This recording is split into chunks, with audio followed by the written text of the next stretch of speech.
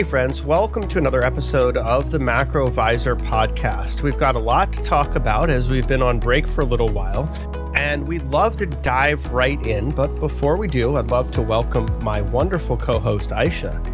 Aisha, how are you doing today? Hey, ma'am. It's great to be back recording this podcast. Well, to be fair, it's a bit of a sad day today, isn't it? We just lost the great Charlie Munger. And since morning, I woke up, I saw the news, and I don't know, I've had mixed feelings about the whole situation because, as you know, I admired him very much. And for sure, he's had a life well lived. But at the same time, we will miss him. We will miss him dearly, particularly at those Berkshire Hathaway events. I'd always be waiting for when he'd say something funny or when he'd say something, snarky and just shut everyone else up. So, yes, sad day for us in the investment community. And but let's take this moment to celebrate his life more than anything else because he's given us so much. He really has, and he helped Warren Buffett build Berkshire into the juggernaut it is. They worked together for over 4 decades.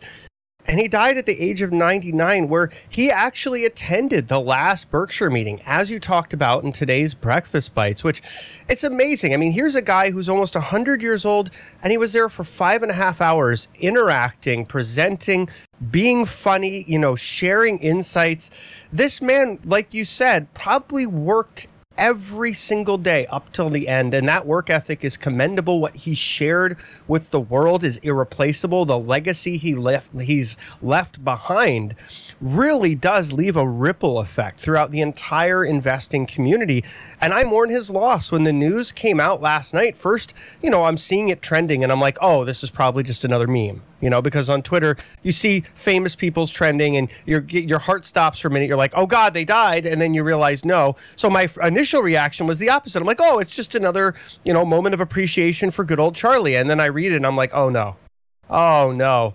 And, it really did hit me hard because he's one of the people in finance who I really respect, who really is one of these people that built so much from so little and has shared so much along the way. So I think that our dearly departed Charlie Munger is someone who we should all kind of look back on, learn more about his legacy, the insights and the ideas that he had to teach us all, because what an incredible man and what an influential person in the world of finance that we've just lost. Absolutely. And, just a few interesting things about him. I don't know if you know, but he had one eye. So he lost one eye when I think I want to say it was in his early 50s. And when faced with the prospect of going blind, and people asked him, "What would you do?" Because as you know, he's an avid reader, right? He loves to read. He said, "Well, then I'll have to learn Braille." So that's something that we can take away from him. He never stopped. And even with that one eye, I think he's read more than any of us know in our lifetimes. So it's something to, his words of wisdom weren't just about investing, but also resonate to a life well lived, right? So it's the kind of life that you aspire to. And even this last meeting, what struck me as wonderful about the two of them, in fact, is, how content they were with their lives. And they never stopped having fun. They had their jokes, they had their moments of seriousness, but it was all about having fun and living up to that legacy of doing well in life through knowledge, through wisdom, and through perseverance. So it's definitely something to learn, someone we should revere. And the world has lost a great mind. And we'll cap it off by just sharing a quote that you shared in today's Breakfast Bites from Charlie. He said, "The best armor of old age is a well-spent life preceding it." Absolutely. Well, if I can add a very short one, that he said his children always laugh at him because they think he's a book with legs. I've always loved that quote about him because I love to read, and I very much, respect anyone who reads, and he's probably one of the greatest readers of all time. So you have that. Right. So moving on, we got some interesting data earlier today about the GDP. Quite a surprise. You usually don't see a lot of revisions down the line. Mostly when you do see revisions, they're always lower. But this time, the GDP second estimate came in higher at 5.15% versus 4.9% in the first estimate. So, what do you make of that? I think it's interesting when we were talking off mic a little bit, just highlighting some of these revisions. We saw an increase in non residential fixed investment, an increase in state and local government spend, a decrease in consumer spending, and a decrease in imports, which, as you pointed out, actually helps to boost GDP because it's something that takes away from overall GDP just as exports build into GDP. So it's interesting to see those revisions. I know we go through several more rounds of them before we get final GDP. I want to say there's at least two more rounds of this. I think that what we're seeing, though, is that there is this resilience in the American economy. We can see it in the economic data that we're getting from the jobs market, from GDP, and from several other areas. But at the same time, there's a bit of nuance here because it's not as if everyone is doing well, but there are contingents that are doing very well. That's right. So, in terms of looking at the GDP a little bit more closely, though, I wanted to point out something. These government spending, right? So, we've been talking about government spending a lot. And if we look at the GDP and we drill down into it, and I'm not going to go into too much details, but you talked about non residential fixed investment. And the interesting part about that is all the growth in fixed investments that came in the third quarter. I wouldn't say all the growth, let's say about 40% of the growth, 40 to 50% of the growth came from structures which were related to the Inflation Reduction Act and the CHIPS Act. So again, we're seeing government spending actually driving that growth in the fixed investment as well. And in fact, other investments, so private investments, actually declined. So, had there not been this government spending, we'd have seen a decline in terms of non residential fixed investment growth, actually. So, this is something to remember because what we've seen over the past 3 quarters, in fact, is a lot of government spending driving this GDP growth. Unfortunately, I don't think that this can be sustained. And now with the new budget coming out, obviously we've all seen what's going on with the debt. We've seen that, the US government is on the brink of another downgrade by, Moody's. And all of this relates to the budget setting and how much the government is spending. And that sort of has, I would like to say, reached its limit. Right? Yeah, I think you're right. I think the positive fiscal impulse is behind us in terms of the extent in which it's going to impact the economy this much.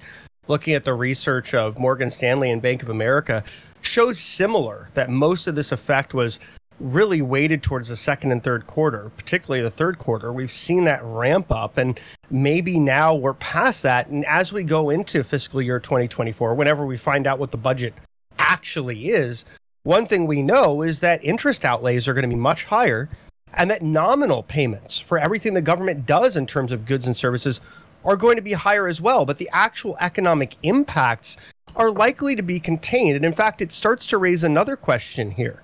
If so much policy was front loaded towards the end of the cycle, what kind of fiscal elasticity exists to stimulate the economy if it really does slow down in 2024?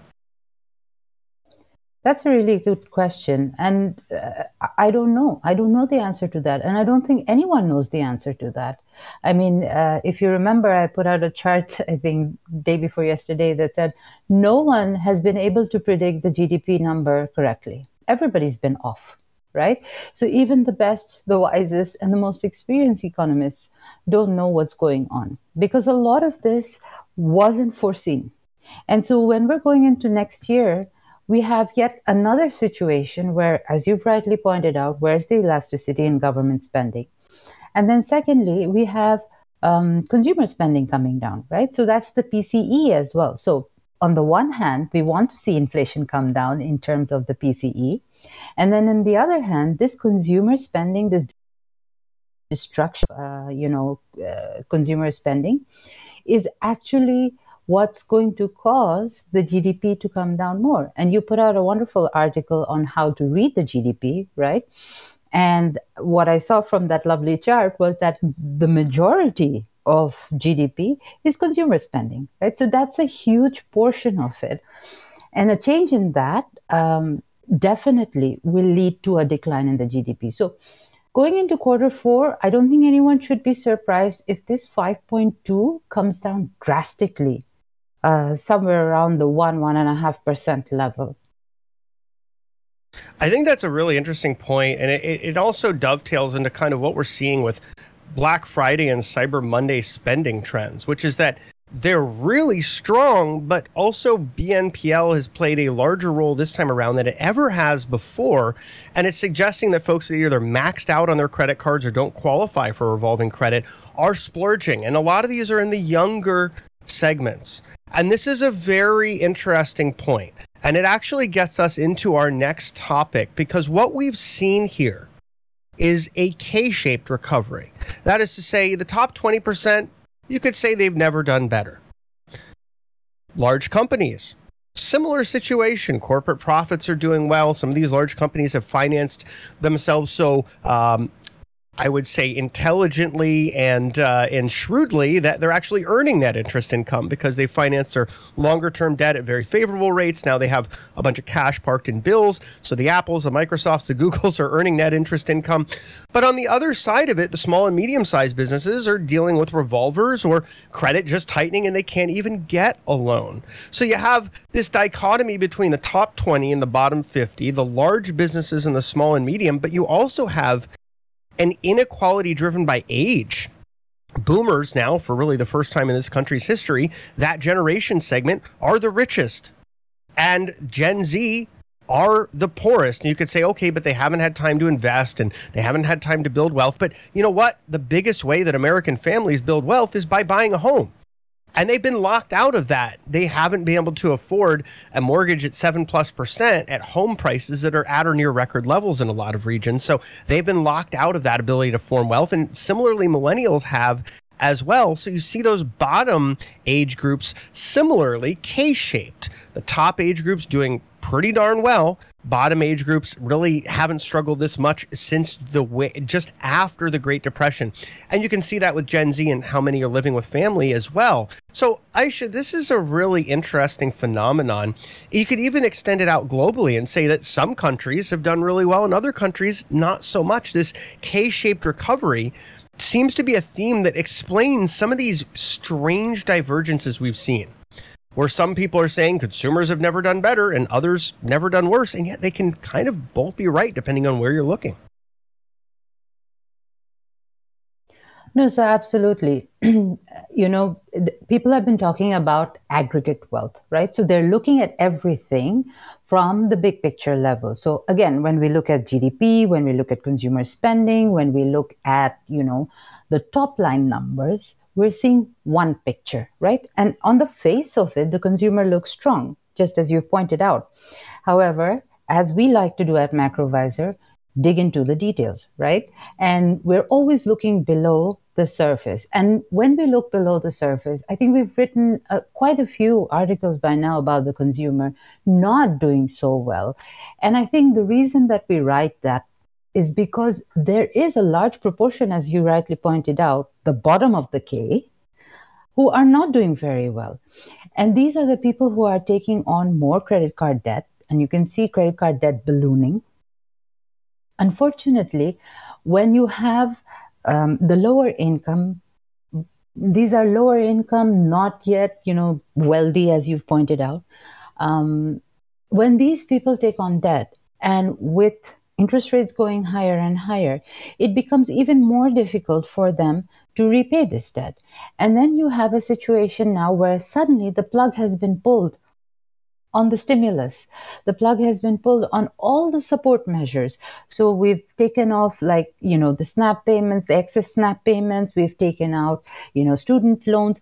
And the burden of this is actually being borne more, or it's hurting the lower income consumer much more than it's hurting the higher income consumer, because the higher income consumer, as you said, have that wealth, have that cash. All these money market funds, these huge trillions in money market funds, are from people who have saved, are from people who have built that kind of wealth and can earn on that wealth.